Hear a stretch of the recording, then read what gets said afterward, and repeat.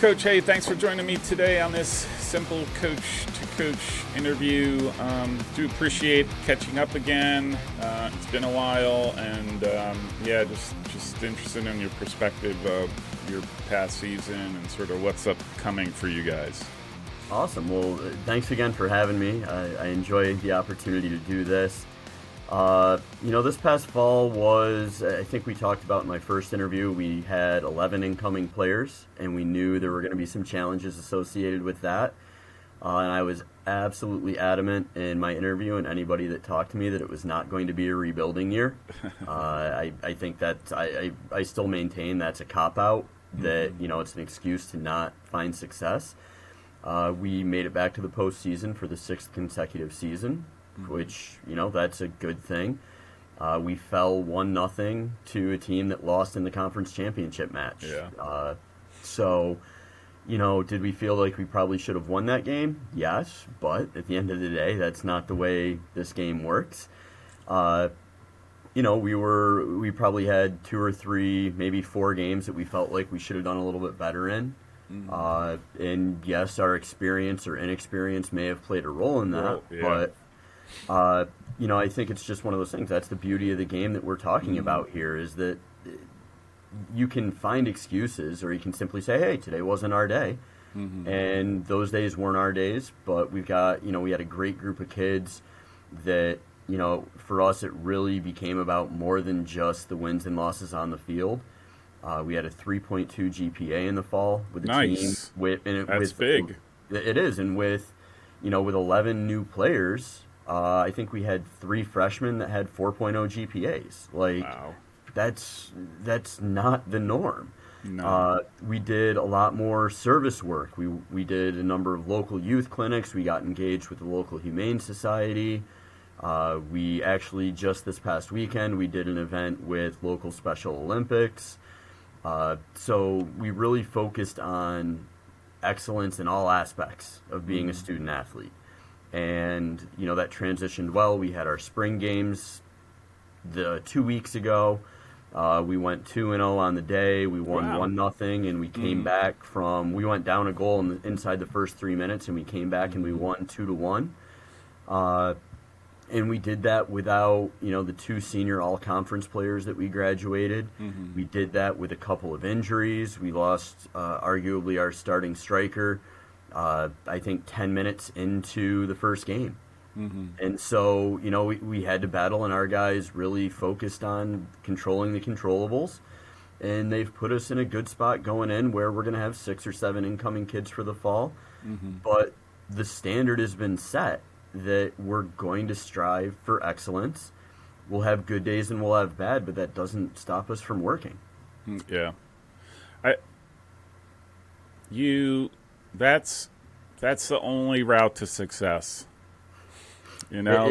Taking your knocks and dealing with your knocks. If you ignore them, you're never going to get better, right? You're just going to fall into the same trap over and over and over again. Right, and that's a big piece. We're talking with our kids in our end-of-year meetings right now. The mindset has drastically shifted as they've gained the experience of, I had a bad day today, and, well, here's 15 reasons why. No, I had a bad day. And, I read his autobiography prior to the full scandal breaking, but Lance Armstrong, in his first book, It's Not About the Bike, talked about his recovery from cancer and his chemo. Yeah. And he talked about, when he made his initial comeback, he would get so frustrated because he wasn't winning. Yeah. And he initially struggled to understand that it's a process, that recovery takes time. Yeah. That rebuilding that strength takes time. Yeah.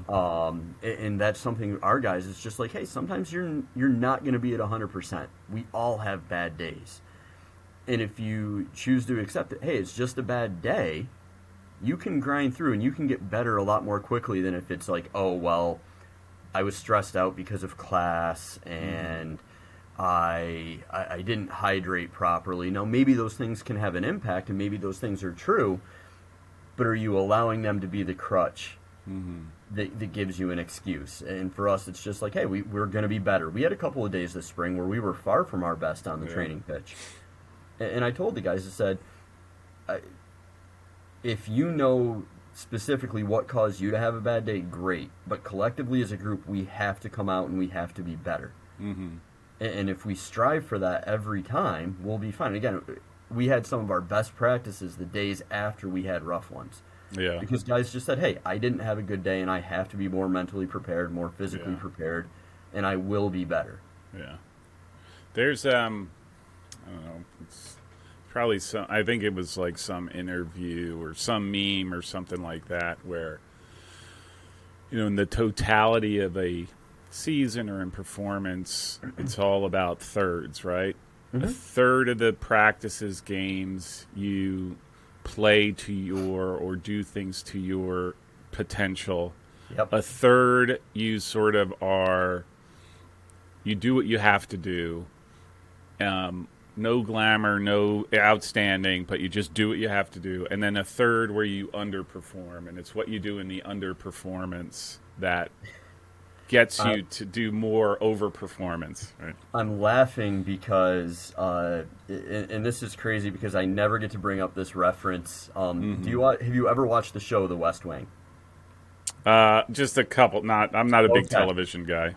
So there's an episode, and for any West Wing fans that are out there, there's an early season episode with Rob Lowe, who's playing Sam Seaborn, and he talks about in a Major League Baseball locker room, the manager says, okay, we have 162 games this year. Everybody knows you're going to lose a third of the games, you're going to win a third of the games. It's what you do with the other third that matters. That's going to determine how much of a success things are going to be. And he was making that analogy to politics, but I just couldn't help but laughing as I literally had just watched this episode the other day.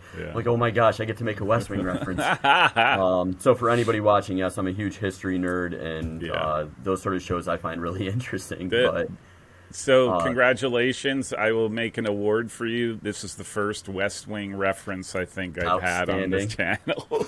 I appreciate that. I'm happy to be a pioneer, and there's probably a bunch of young coaches out there saying, what in the heck is the West Wing?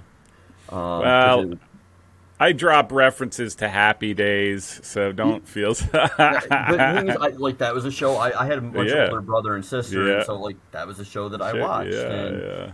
I make all sorts of references that my kids barely know who Chris Farley is. So we have a couple of mandatory movie days on our bus where we'll watch that. Most of my kids have never seen the movie Major League. Oh my gosh! It's one of the they don't know what they're missing. That's that Major League 1 and Major League 2 will be mandatory viewing. I'm going to make them turn off their own tablets and stuff. We're watching this on the bus this year because I still own the DVDs, which these kids are like, what are DVDs? What are DVDs? Hey, all right. So you went 6-11-1. Yep. Let me just ask you the boss's question. How would you assess your coaching this season? That was in the immediate aftermath of the season. That's always the first thing. And I don't think I made it to the locker room of that loss in the playoffs before I realized I had made, in that specific game, I had made a couple of coaching decisions that impacted the outcome of the game. Or at least I think could have impacted the outcome of the game. But beyond that, I think, and I said this in my initial interview with you, that we were going to do everything in our power to make our players prepared to not have it be a rebuild. And I think we did that. I think we laid out the expectations. I think we coached them in a way where we said, we're not going to let the excuse of, oh, you're a freshman and that mistake is going to happen. We wanted them to understand that, no, we're going to we want to set a higher standard here. Yeah. Now, I think a couple of areas where I probably should have been, and it was tough because we didn't know initially when we did our schedule we were going to be so young. But I think I scheduled some non-conference games at times that weren't ideal for us, and that falls under coaching to me. Yeah. And I think that there were days where squad rotation could have been more impactful for us, 100%. And I think that's something as a coach that I still struggle with of, this is a known entity. I want to stay with that versus, well, this could go well if we try it. And I think that's something that as the season went on, I became a little bit more comfortable with, but I needed to do a little bit more early on. Yeah. So, there are absolutely areas for growth for me. There will continue to be, absolutely. And it's funny now having our full end of year meetings and talking with some of the kids who maybe struggled this fall, who had really good springs or continuing to develop. But I found that we created a mechanism in the spring season that allowed for greater communication between the coaching staff and the players. Yeah. And the individual players, not just the group. And recognizing that was something that we needed to bring in earlier. That was something that we had a means and we had access to during the fall, and now it's helped us a ton, but that's something we know we have to stick with going forward. So little things like that, I'm always going to be critical of my own coaching and decisions that I've made or didn't make. I think that's one of the reasons why I know 15 years in that this is what I want to keep doing, because I'm still striving and I'm wrapping up my master's right now in strategic communication, and there are so many things in the last class that I'm taking about communicating change is a huge subject we're talking about right now. Oh, yeah. And I'm like, God, like just that little extra bit that I could have done, bringing in an outside source to help me communicate that change, whether it's an assistant, a captain, a leader within the team, somebody within the college itself. Those little things are, they're going to continually add up. And that's going to be stuff we're really going to strive for going forward. I'm looking at your schedule from this past season, and I don't know if, to me, I look at your schedule and I'm like, you're close. Like there are 5 games that if you just, they're one-go differentials that if you just flipped, like you're now 11-6-1, and who knows where to, or there's a couple of other ties in there. Exactly. And I think, again, you look at those, and there are a number of games where that really stands out to us where, the Potsdam game, we had a couple really good chances to score. The Bard game, we may have played one of the best 30 minutes of soccer, the last 30 minutes of that game this year. That one, the Delhi, the postseason game, that was a 1-goal game. Those certainly stand out. The Maine Farmington game, we actually had a goal disallowed inside the first 3 minutes. Oh my gosh! That probably shouldn't have been, and that drastically influenced the outcome of that game. That changes the complexion of the game, if that's the case, right? For positive or negative. In your case, negative, right? Well, it was a boost for them. It was it took some wind out of our sails. But again, you can easily look at that and say coulda, woulda, shoulda. But I think it's the experience from those games and the fact that we're bringing back so many kids that participated in and watched those games, that experienced those games, that can say, hey, we can't let a minor setback like that impact us. So I'm always looking big picture. Losing those 1-goal games that we arguably could have done better in this year help us for the upcoming season.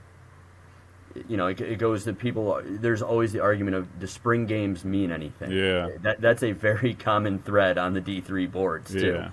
That's my big thing, like spring. I think those games do have value. They don't count statistically, and yes, it's is the team you're playing against 100%, and because the game doesn't count as everybody full tilt. But again, for us, going down a goal 3 minutes in and coming back and scoring 2 to win a game, like that's huge. That's a huge deal. That shows kids who, again, with a younger squad, guys that didn't see a ton of minutes. We had two kids playing in our spring games that missed the entire fall because they were injured. Yeah. For them to have that experience of, hey, we can come back from a goal down. Yeah. Like that's nothing. We've already and we played two 50-minute games. So the fact that we did that in less than the course of an 87-minute period, like that's a huge mental boost. Yeah. And I think that's something that gets talked about a lot is, well, it's about physically who shows up and who dominates. Yes, that plays a role.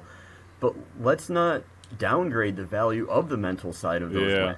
Yeah. I've got a kid that I met with him this morning, actually. It was his second year with the team. He didn't play a ton. And he really struggled. He's a great kid, tremendously hard worker, but he just wasn't at the standard we needed him to be at. And he was also playing the same position as one of our all-conference players. But he was struggling. He was frustrated. He's a dual sport athlete here. He's playing baseball. He is the number one pitcher in our baseball rotation.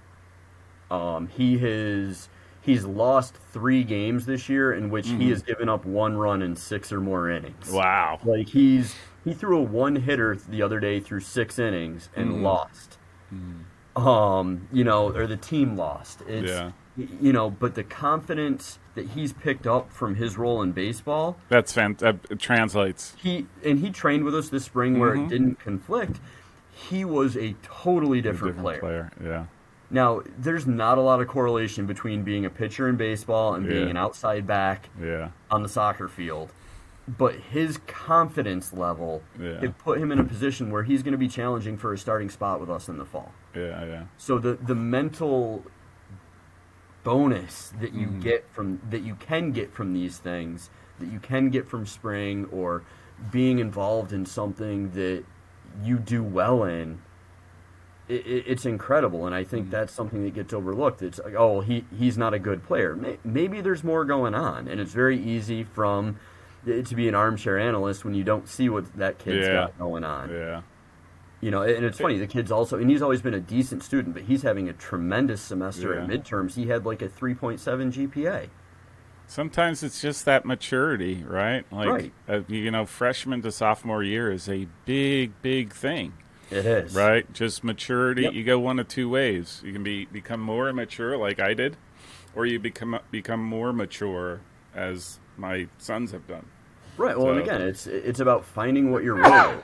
Finding where you fit, and then trusting that who you are is the person that people want to know. And I think that's a big thing within our program too, is we have a very welcoming and friendly group that it's not about where you're from, it's about who you are here. Yeah. And that, again, that's what he also found was he's like, I can be me. Yeah. And the guys like me for me, and wow, that's a very different setup than high school is sometimes. Yeah. I'm actually looking at your roster, and I mean, the other thing to note is indeed how young you are. Like how young overall your squad is. I mean, you're definitely, it seems to me, more than half are sophomores and freshmen. Yes. Right? Yep. So whatever bumps, bruises, and challenges you encountered this year, that's going to become armor for next year, right? Correct. Like that's the way I look at that. For the younger guys, the older guys, it's what it is or where they're at. But for the younger guys, that's very much something we've taken a look at too. Is we had a lot of guys last year, or this past fall, who they had to step into bigger roles because we graduated 12 kids the year before, right? And they weren't quite ready to do it to the extent we maybe asked them to. But now they've got a year's experience in that role, so they're going to come back stronger. We were able, we had a couple of freshmen who I think had really, really good years, and they're in a position now to take on more. But we had some freshmen that they went through some growing pains, but they were also a big part of the spring squad, and now they're better prepared as well. And, we're looking at our recruiting class, and that's been recruiting this year, and I'm sure other coaches will have echoed this. Recruiting this year has been different than in past years, and we all probably say that every year.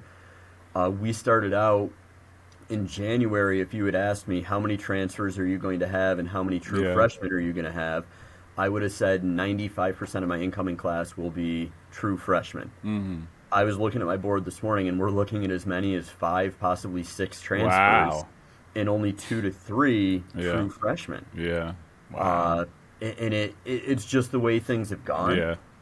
We've lost some recruits to some very good programs, which makes me know we're recruiting the right kid. It doesn't make it any less frustrating. Yeah. But you know you're looking at the right kids. Yeah. The other part is, and I know this has been a big topic of discussion everywhere, including on the D3 boards, but we haven't been diving into the transfer portal the way some of these other programs have. That's not who SUNY Canton is. Right. Where I think we're talking to one kid in sort of specific circumstances who's in the transfer portal.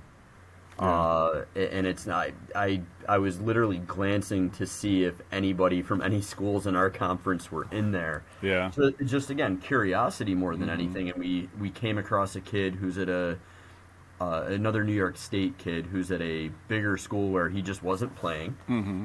And we had some ties to his program, his high school program, his club program, sort of thing. So, but other, some junior college kids have found us, some non-NCAA kids have found us, and that's great. But, we're going to be adding in some kids that have got experience at the college level. Like, we're going to go from having been a very young team to being a team that has a good amount of experience. That's huge. It's massive, and I think our league is going to continue to get better. EJ Ruderman down at Delhi has done a terrific job turning that program. And I mean, they knocked us out. They lost in the final. Yeah. They almost tied that final in the final minutes of the game. That's what he said. Yeah, he's done a terrific job. SUNY Poly is always very good. We've got a couple of new teams coming into the conference. It's always going to be a highly competitive league, but we've given ourselves the opportunity to remain competitive and to continue to push where, I really think there's 13, 14 teams in our league now, but there's, 6, maybe 7 teams that legitimately have a shot at winning the conference championship every year. Yeah. As opposed to some of these other leagues where this team, these 1, maybe 2 teams are going to be there every year. Yeah. And that's exciting and that's fun. And it's about getting your team hot at the right time of year, riding a little bit of luck, absolutely. Yeah. But that's what makes it fun, is you have these opportunities. You got to be challenged, right? Like that's what you want. I would say you don't want the challenge. You don't not want to be as an athlete, right? What's that next level? What's that? And if you're not, you're really not an athlete as far as I'm concerned, right? Like I don't disagree with you. It's not. I don't want to have a cakewalk to a championship. I want to walk away.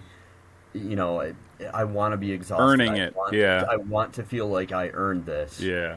And that's something our guys also, we aren't, and Mike Toshak and I are really good friends over at St. Lawrence, but we're not St. Lawrence. Yeah. We're not the same type of team. Yeah. We're not Amherst. We're not Tufts. Kyle, don't yell at me for saying that when but we're a very gritty, grinded out type of team. That's who you have to be when you're us. Yeah. And that's okay. You know what I mean? Like you're just this circumstance. I always, the circumstance of who your student athletes are, who you're able to recruit. Like that's okay. I mean, every coach does that. Okay, what are my for the most part, I will say. Yep. Who are my players? What capacity do they have to do, and what's the best way to put them together to win? And if it is grinding out gritty and battling for every ball, that's it. Like that's your formula for success. Not everybody plays beautiful, pretty soccer. You know what I mean? Like it would be great if we did. But the reality is that there's a range of ways you can play and pick and choose and move and variations. So that's, I mean, I've always maintained that, and again, I have friends that coach in the NESCAC, that coach in the Liberty League, coach in the SUNY, and they play a great brand of soccer. Yep. But that doesn't devalue any other program out there. Mm-hmm. I coached it 6 years for Southern Vermont College, which we were the smallest school in the NCAA. And we competed while we were there. We made ECACs one year after losing in the final. And we had to play Brandeis on a Wednesday night. Mm-hmm. And that was the year they were probably the last team out of the NCAA tournament. Right. This was back in 2011. Oh, yeah. And they were very bitter about not having gotten into the NCAAs. Yeah. And Mike Coven was still coaching there at that point. And I knew what we were in for. My players didn't necessarily, but I'm like, we are playing a very angry, snub team right now. Beware. They beat us 1-0, 2-0. And we actually had a chance to tie the game with about 5 minutes left. Mm-hmm. And it was our kid that he's one of the program's all-time leading goal scorers. He was a first-team all-conference player of the year kid. Mm-hmm. And he still to this day cannot believe he missed the chance. Yeah. So we end up losing to them. It was 1 or 2-0. And Mike said, he's like, wow, you guys, you made our lives miserable for 90 minutes. They won the semifinal 4-0 or 7-0, and they won the final by the same score. Yeah. Like they cruised through the other games. Yeah. But again, it was who we were. Yep. And our players embraced that. Yeah. We had to live and die on the counterattack, and it was who we were that year, at least in that setting. Yeah. And for us, we recognize, we're playing St. Lawrence, we're playing Clarkson. Yeah, we're gonna have to be practical about our approach to those games. We're not gonna outpossess St. Lawrence. I'm sorry, it's not gonna happen. And you know what? Like, not a lot of teams would. Of the 400 and how many teams would outpossess St. Lawrence? That's exactly right. It. That's the reality. So, it's not just a you thing. It's look, it's reality. They're that good in possession. And so again, we embrace who we are, and I think you look back over the history. I go back to the Jurgen Klinsmann area of the U.S. national team. Why was that team not as good as it could have been? Because he tried playing a style with the players that couldn't do it. Yeah. Michael Bradley was not a 10. Yeah. Alejandro Bedoya was not a 6, especially against Brazil. In what realm was that ever going to work? And those little decisions matter. Yeah. Conceptually, what he was talking about was right. Yeah. But if you don't have the horses for it, you don't put. I'm mixing 87 and metaphors. You don't put square pegs in round holes. Yeah. And that was something that I think Bob Bradley certainly understood with our team. I think a few others. Sorry, my office line is it's okay. Ringing on me here. But even Greg Berhalter and people, that's a whole other can of worms. It's a rabbit hole we probably don't need to go down. But he got the most out of a lot of players on that team. Yeah. And that's what an effective and good coach and a well-run program does. Mm-hmm. And there are a lot of small schools out there, especially in the D3 realm, that, there are very good coaches who embrace who they are. And are they ever going to get the plaudits of the upper echelon top? No. And that's okay, because that's not why we do it. That's not, I love what I do. I have, even on the hardest days, I have so much fun doing this. Mm-hmm. We ran our ID clinic this past weekend in a torrential downpour. And I've run ID clinics in snowstorms, and oh my gosh, it's cold and it's tough to assess, but it's fun. Yeah. And when the worst places to be, that's for sure. Well, when the student athletes see you enjoying that, their experience increases. Yeah. So, and that's how they get the most out of their time in your program. Yeah. That's a cool thing. I was just going to say, just because something you said about coaches embracing the way they play, I do think that there are I mean, I don't have any evidence other than my own observations and sort of conversations, but I do think that there are coaches out there, and probably more so at the club level, like before going to college, that I almost think that they have this is who I wish the players were, not who they really are. Mm-hmm. And so they pick players based on that wish, like, oh, this guy's going to be able to do this, that, and the other. And when the reality is that that's not the type of player they are. That's not what they bring to the table in a game. And as a result, you see guys, like I said, I just think that makes you underperform. I would say, how do you put on a field 11 guys in a way to be successful?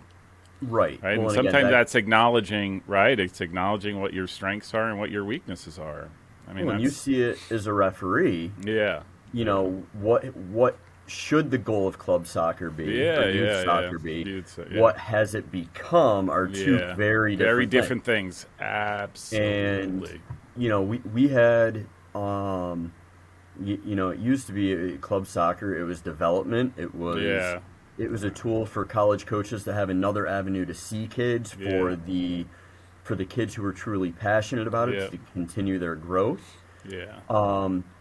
And, you know, we had a number of kids who wanted to come to our IED clinic, and their coach said, well, you have to make a choice between playing college soccer or being committed to our club.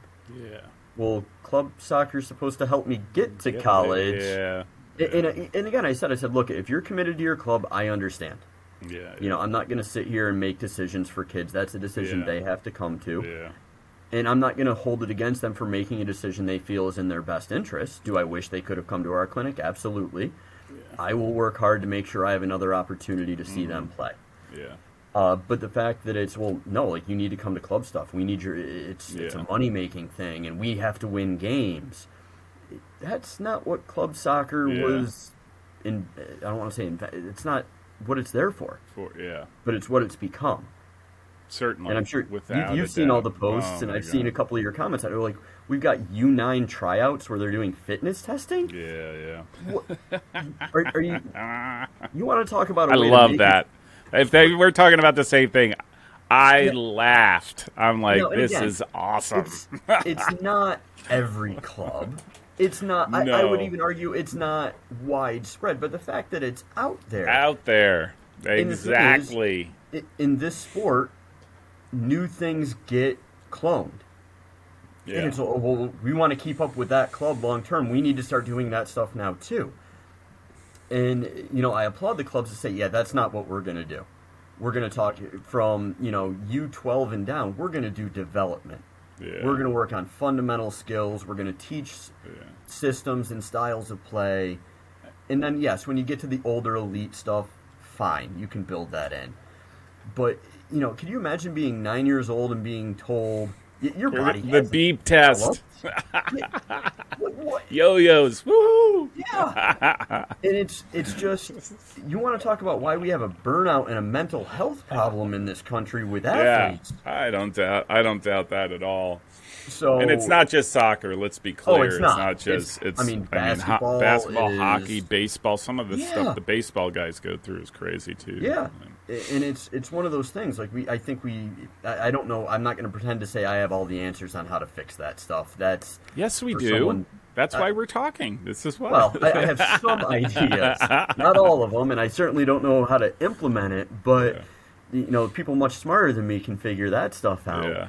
But it's just, we need to change drastically the way we're approaching some of those things, for sure. I think, so this is my latest theory. I think part of the problem is that what started out with a very clear objective is that we're going to take, in soccer, because this is where we're at, we're going to take kids and we're going to make them get better or help them get better and understand the game more. And by default, like that process of growing up, where he ends up, it doesn't really matter. And then we started sort of moving that goal further and further and higher and higher. And now you got guys talking about pyramids with paths to professionals that might apply to 1% of 1% of all soccer play. You know what I mean? Like, that applies. Like, it's not the majority, again, just this observation, majority of players don't think about that. They're just thinking, hey, this is a blast. You know, this is great. I want to be a better soccer player. How do I become a better soccer player? Ooh, I saw those moves. And how do you capture that enthusiasm when you have a club that's like, path to pro, hey, you're not physical enough, you're down. Hey, you're too small, you're down. Like, it just, again, I just think we've warped that whole sense, again, just because of who's driving the conversation around that. Well, it's so as you're saying all of this, it's something that I go back to my individual meetings, but I just wrote this down, and I don't know. That's find it. Joy. Yeah, like, that's it. How much better will things be? And you know, when we talk to kids from club, again, the amount of high-level or professional soccer that people have access to now. Yeah. When I talk to a kid from south of Albany, New York, and down, and I say, you know, like, hey, you're not terribly far from New York City. I mean, if you're in Albany, you're within 2 to 3 hours. Have you been down to see the Red Bulls or City FC play? And they're like, no. Like, why aren't clubs in, like, I know because I have a friend who used to work with the Red Bulls, they do discounted group pricing for clubs. Yeah. Like, there was a program with the Red Bulls, and I don't know if it's still there, but club teams within, I think, 30 miles of New York City could bring their entire team for $5 a person. Yeah. Like, we did that years ago when my kids were younger. Yeah, get them out there. You know, different side of it. Yeah. Throughout the Northeast, again, like, and I know other coaches have talked about this. Kids just say, "Oh, I think I'm a great fit for your level." Well, have you seen us play? No. Yeah. Well, then how do you know what our level is? Yeah. And it's, you know, we recruit a lot out of Central New York, and I tell kids all the time, I'm like, you need to go watch Syracuse University play. Yeah.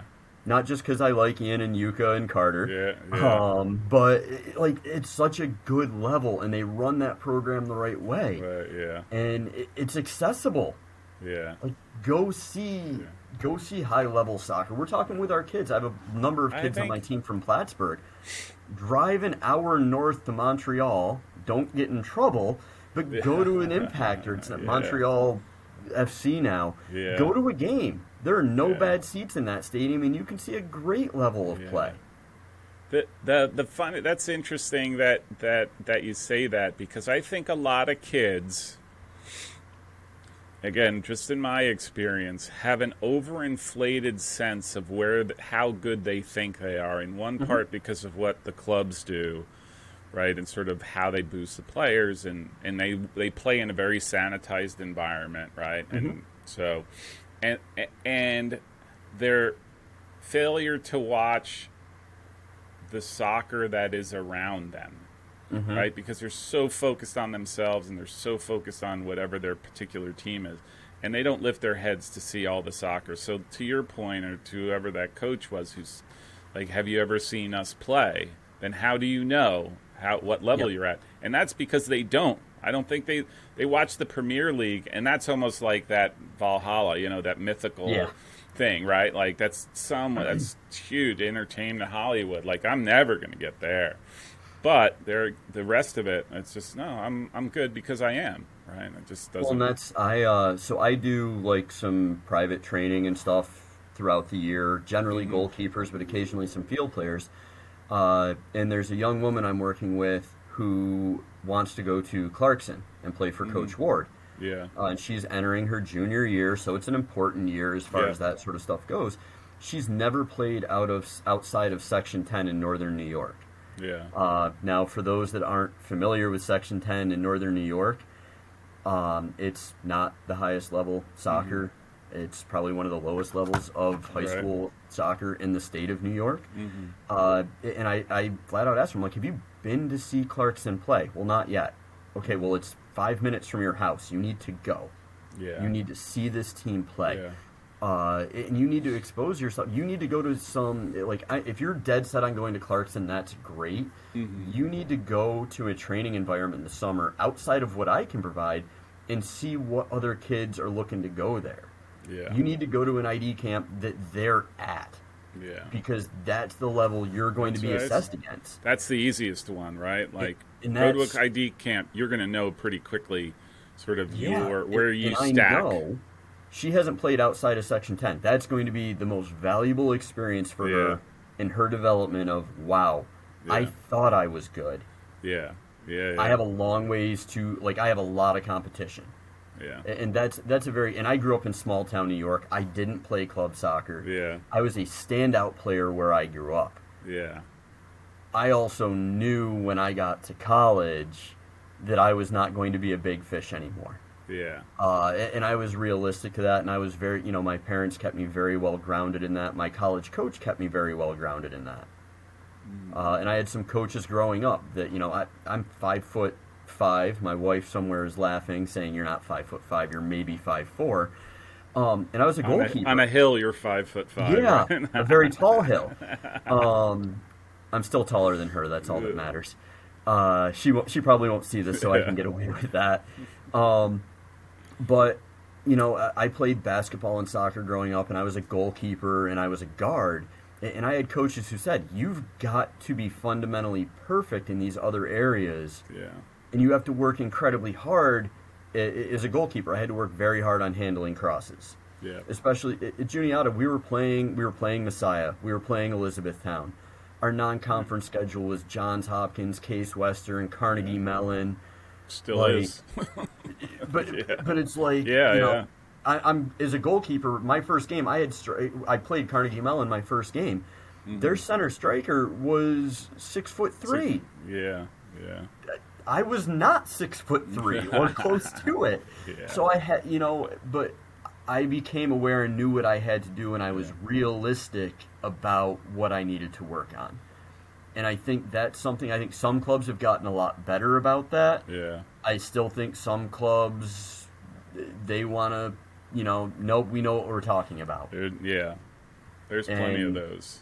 So, that's, again, that is what it is. But when I was, it's funny you say that, because when I was playing after college, I thought I was pretty good, and I'm thinking, I could do this for a living, and ended up going to Spain, and it was it became very, very quickly, it became obvious that being pretty good puts you in like a pool of a lot of pretty good goalkeepers. Yeah. Right? And that there's to get out of that pool, like it's very difficult because it's so hard. And it was an eye opener for me, because I'm like, hey. And so anyhow, well, we had a kid a few years ago who went to Europe to play. Mm-hmm. He ended up playing in the 3rd or 4th division of Romania. Mm-hmm. And he did well there. He was a starter every game for them. Mm-hmm. He was tactically, he had the highest soccer IQ out of any player I've ever coached. Tactically, he was brilliant. Yeah. He was not the most athletic. He was not the fastest. Mm-hmm. Technically, he was one of the most sound. And again, he understood scanning and field vision and positioning and anticipation. Yeah. And he actually told me, between year 1 and year 2, he had a couple of friends go over and trial with the club that were D1 players, scholarship level players. Yeah. They didn't last more than 2 weeks. Yeah. Because athletically they were at the level, but tactically they're not. Yeah. Couldn't. And that's okay. That's not that they're not bad players. Right. That doesn't take away from the experience, but it's about finding that right fit. And again, he realized what he needed to do to be at that level. And for, we're a country that awards athleticism. Yeah. Oh, we really do. And until we can catch up tactically, we're gonna struggle. I think that's our big gap. And I think it's again, and not to go into the whole club soccer thing again, but I do think it's largely driven at that level where there's such the priority. And I understand it, right? Clubs, to make a name, do have to win. They do have to perform. Otherwise, they're not going to attract the best. So, like this vicious cycle. But I do think that they end up, what I'll say is just taking the shortcut of, it's the big, fast, strong, right? Like those guys. And the slower, more thoughtful, tactically aware, thinking about the game in a little bit different ways, they're sort of sacrificed because the perception is that, one, they're not going to have the impact, and two, it's too hard to get the other players to sort of play in a way that will benefit. You know, well, and I don't know. I don't know what the answer is there, right? Like, well, there's risk associated with it, and you have to manage how much risk you're willing to take. And again, you look at, you think back to some of the best players. Again, Messi, everybody said was undersized. Iniesta, no, he's too slow. Xavi, he's too slow. And yes, I'm a huge Barcelona fan, and I always will be. But Pep Guardiola, same thing. Like he's, it's like no, he's not. But they don't all have to be Lewandowskis. They don't all have to be Haalands. No, right. There's a role for these other players, but as a club, are you willing to take a risk that, and I look at my starting center back this past year is 5'2". Yeah. I want you to think about that. And a team that went to the conference postseason, he's 5'2". Yeah. His older brother was one of the best holding midfielders I've ever had. Mm-hmm. He was 5'3". Yeah. We took a calculated risk that they could play the game well enough. Yeah. That their size wasn't going to hinder them. Yeah. And lo and behold, it worked out. And again, my coach took a risk with me as a goalkeeper. Yeah. I mean, he handed me the starting reins my freshman year against Messiah. Yeah. Which I was not overly appreciative of at the time. I was like, my honest thought was, am I being punished? That's a heck of a game to decide that's where we're going with this. And thankfully, I only gave up 2 goals that game because I could have had a very different ending. But it was a risk associated with, we've got a couple of taller goalkeepers on the bench, but the risk was there, and I appreciated him taking that, and I hope, I repaid that a little bit. We won a few games at least while I was there. Yeah. So, no, it's one of those things that a club has to make a decision, a coach has to make a decision, and, it's not always about the short-term benefit. And that's the hardest thing, I think, for clubs to do. That are for-profit. Long-term isn't always something they can take a risk with. Yeah. I agree with you. Hey, this has been fantastic. I can totally go talk about this for hours and just sort of, fix it. By the time you're done, you fixed it all, and we're all good, and we just need to get somebody to listen, Yeah. Hey, I just wanted to wrap up here. I just wanted to ask you just sort of what your recruiting class looks like. Again, you lost a lot of guys, so I'm just trying to figure out how you're going to make that up. And again, already knowing you're young, and some of these guys have a world of experience already with just one season under their belt. Yeah, so we set out this year. We were going after a number of pretty high-level kids, good high school teams, good club teams. Some of them have panned out. Some of them have not. They've chosen other schools. It's crazy to be talking here on May 4th that we're still working on this class, but with transfers and rolling admissions, that's the boat we're in. Yeah. I've often remarked that recruiting 11 kids last year was easier than recruiting 6 kids this year. Yeah. We had a couple kids leave the team for various reasons this past year. We lost one of our kids mid-year last year. He was an Army reservist, and he got deployed to Africa. Oh my gosh. He'll be back actually this fall, which is great. We're really excited to have Leighton coming back with us and appreciate his service to our country. Thank you for his service, indeed. Yep. Great kid. He really didn't want to go, but it was one of those things that he made the commitment to do it, and he did what he needed to do. Right. He's a great, hardworking kid, so we're excited to have him back. So right now we're looking at 2 to 3 true incoming freshmen. We're still trying to wrap one up. I'm hoping after tonight I'll have a few more answers on him. Yeah. We've got, I got to look at my board. 1, 2, 3. We've got 4 transfers. 2 of them junior college, 2 of them 4-year schools. Right. And the junior college kids are from the New York State system. They both went. They did their associate degrees. Now they're rolling in. And that just makes it easier, right, for them It does. academically. Yep. Like they get, Yeah, and it's funny. One of them is a kid that wanted to come here as a freshman out of high school, and we told him, "You need to go somewhere where you're going to play. You need to develop. You need to grow."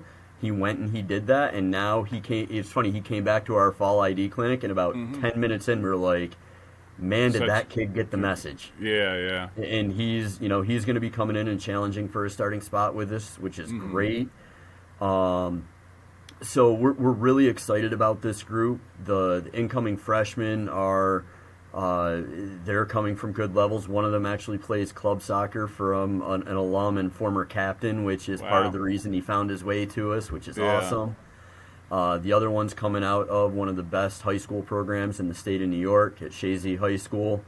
A bad year for them is not making the state Final Four. Nice. And it hasn't happened in a really long time. And we have a really strong history of players from that program coming in and being impact players here, which is great. So we're really excited about this incoming class. We've got a lot going on here. As we wrap up, we have officially, probably tomorrow, I will officially be sending in the deposit, but we're going to take our first ever international trip next spring. Wow, nice. So we're Where are we going? We're going to Iceland.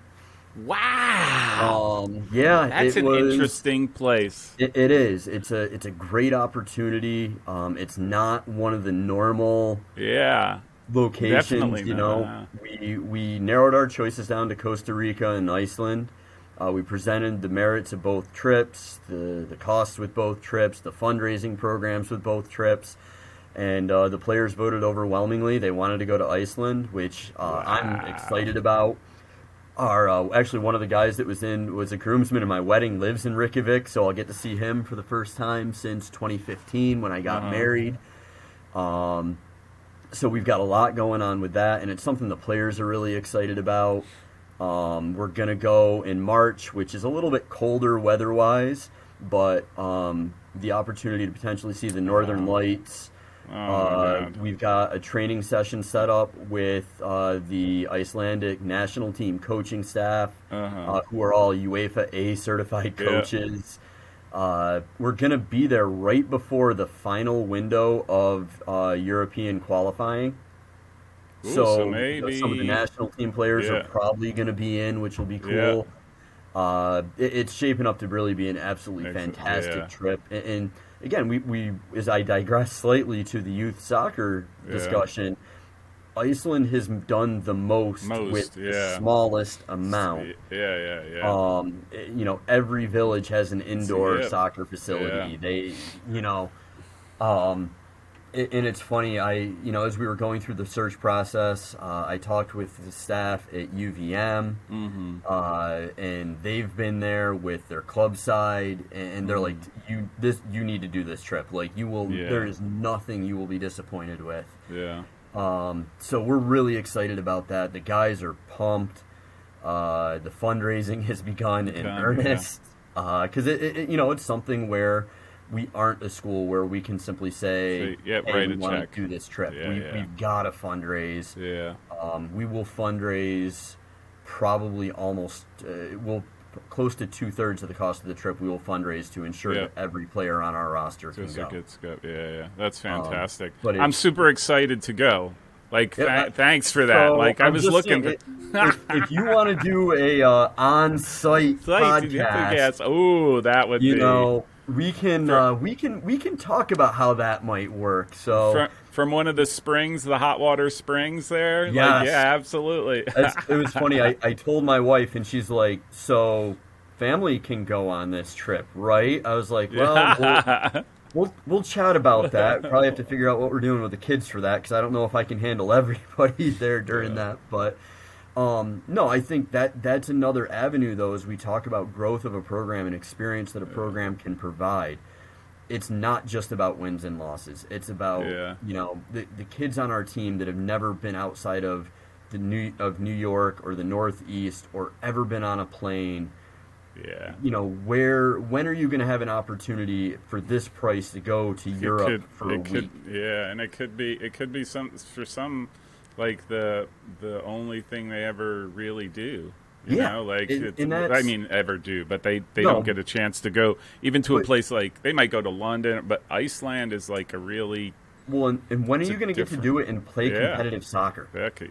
Like we're a family unit here. Yeah. You're going to get to go for 8 days and play soccer with your family and your closest friends. Yeah.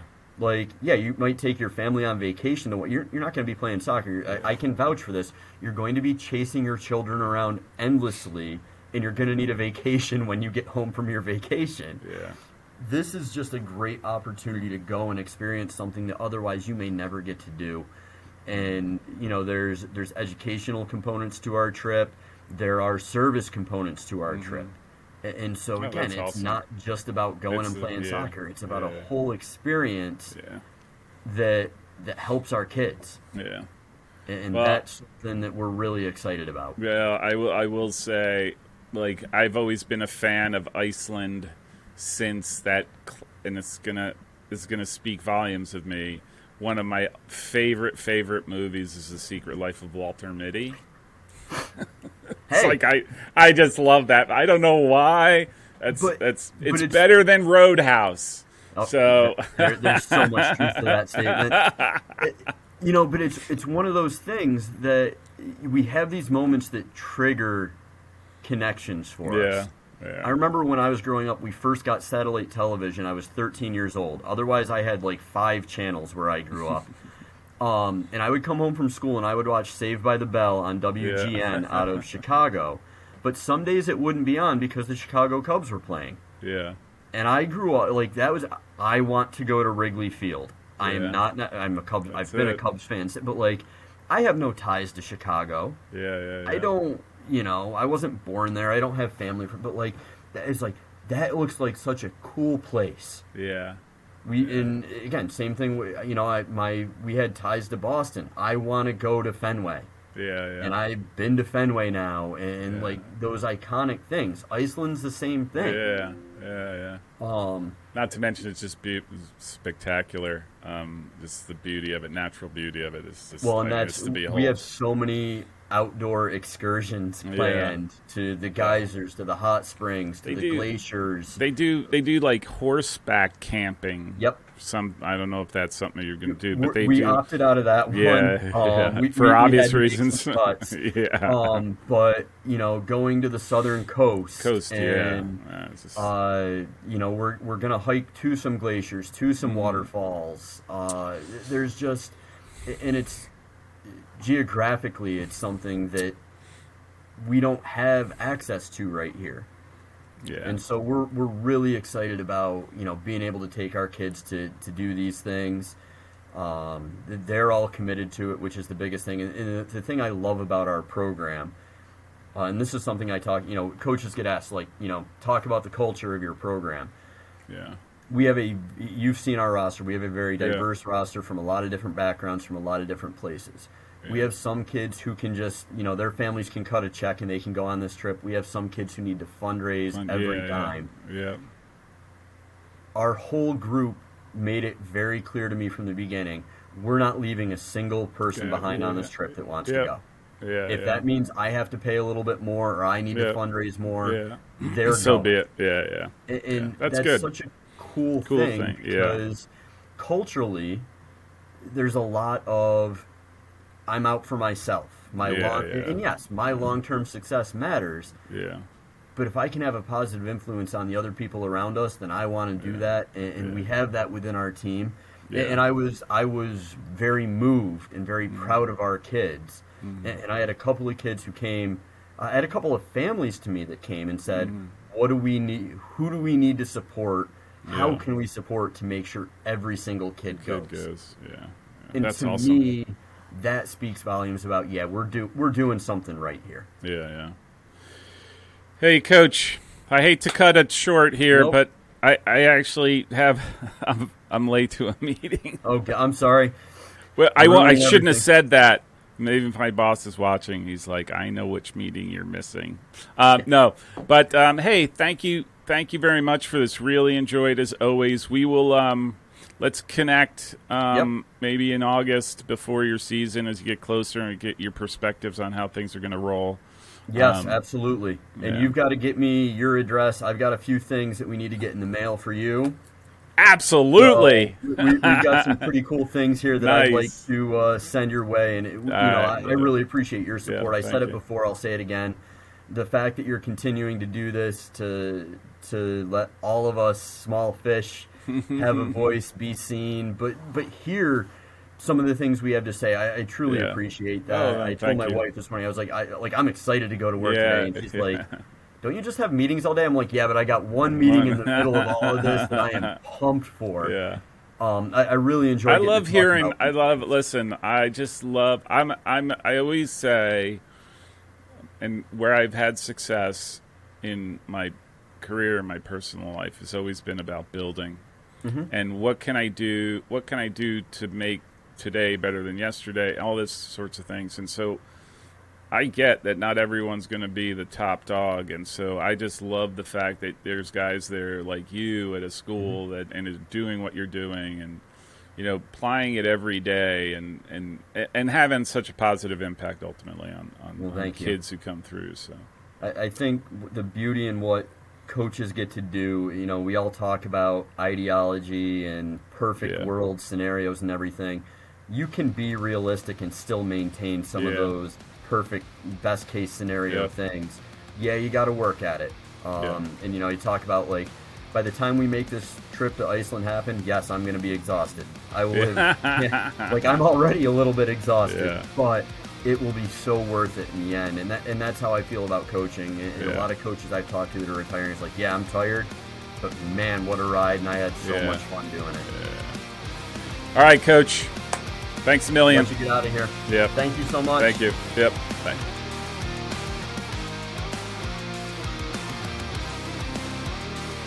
If you like this show, make sure you subscribe so you don't miss future episodes.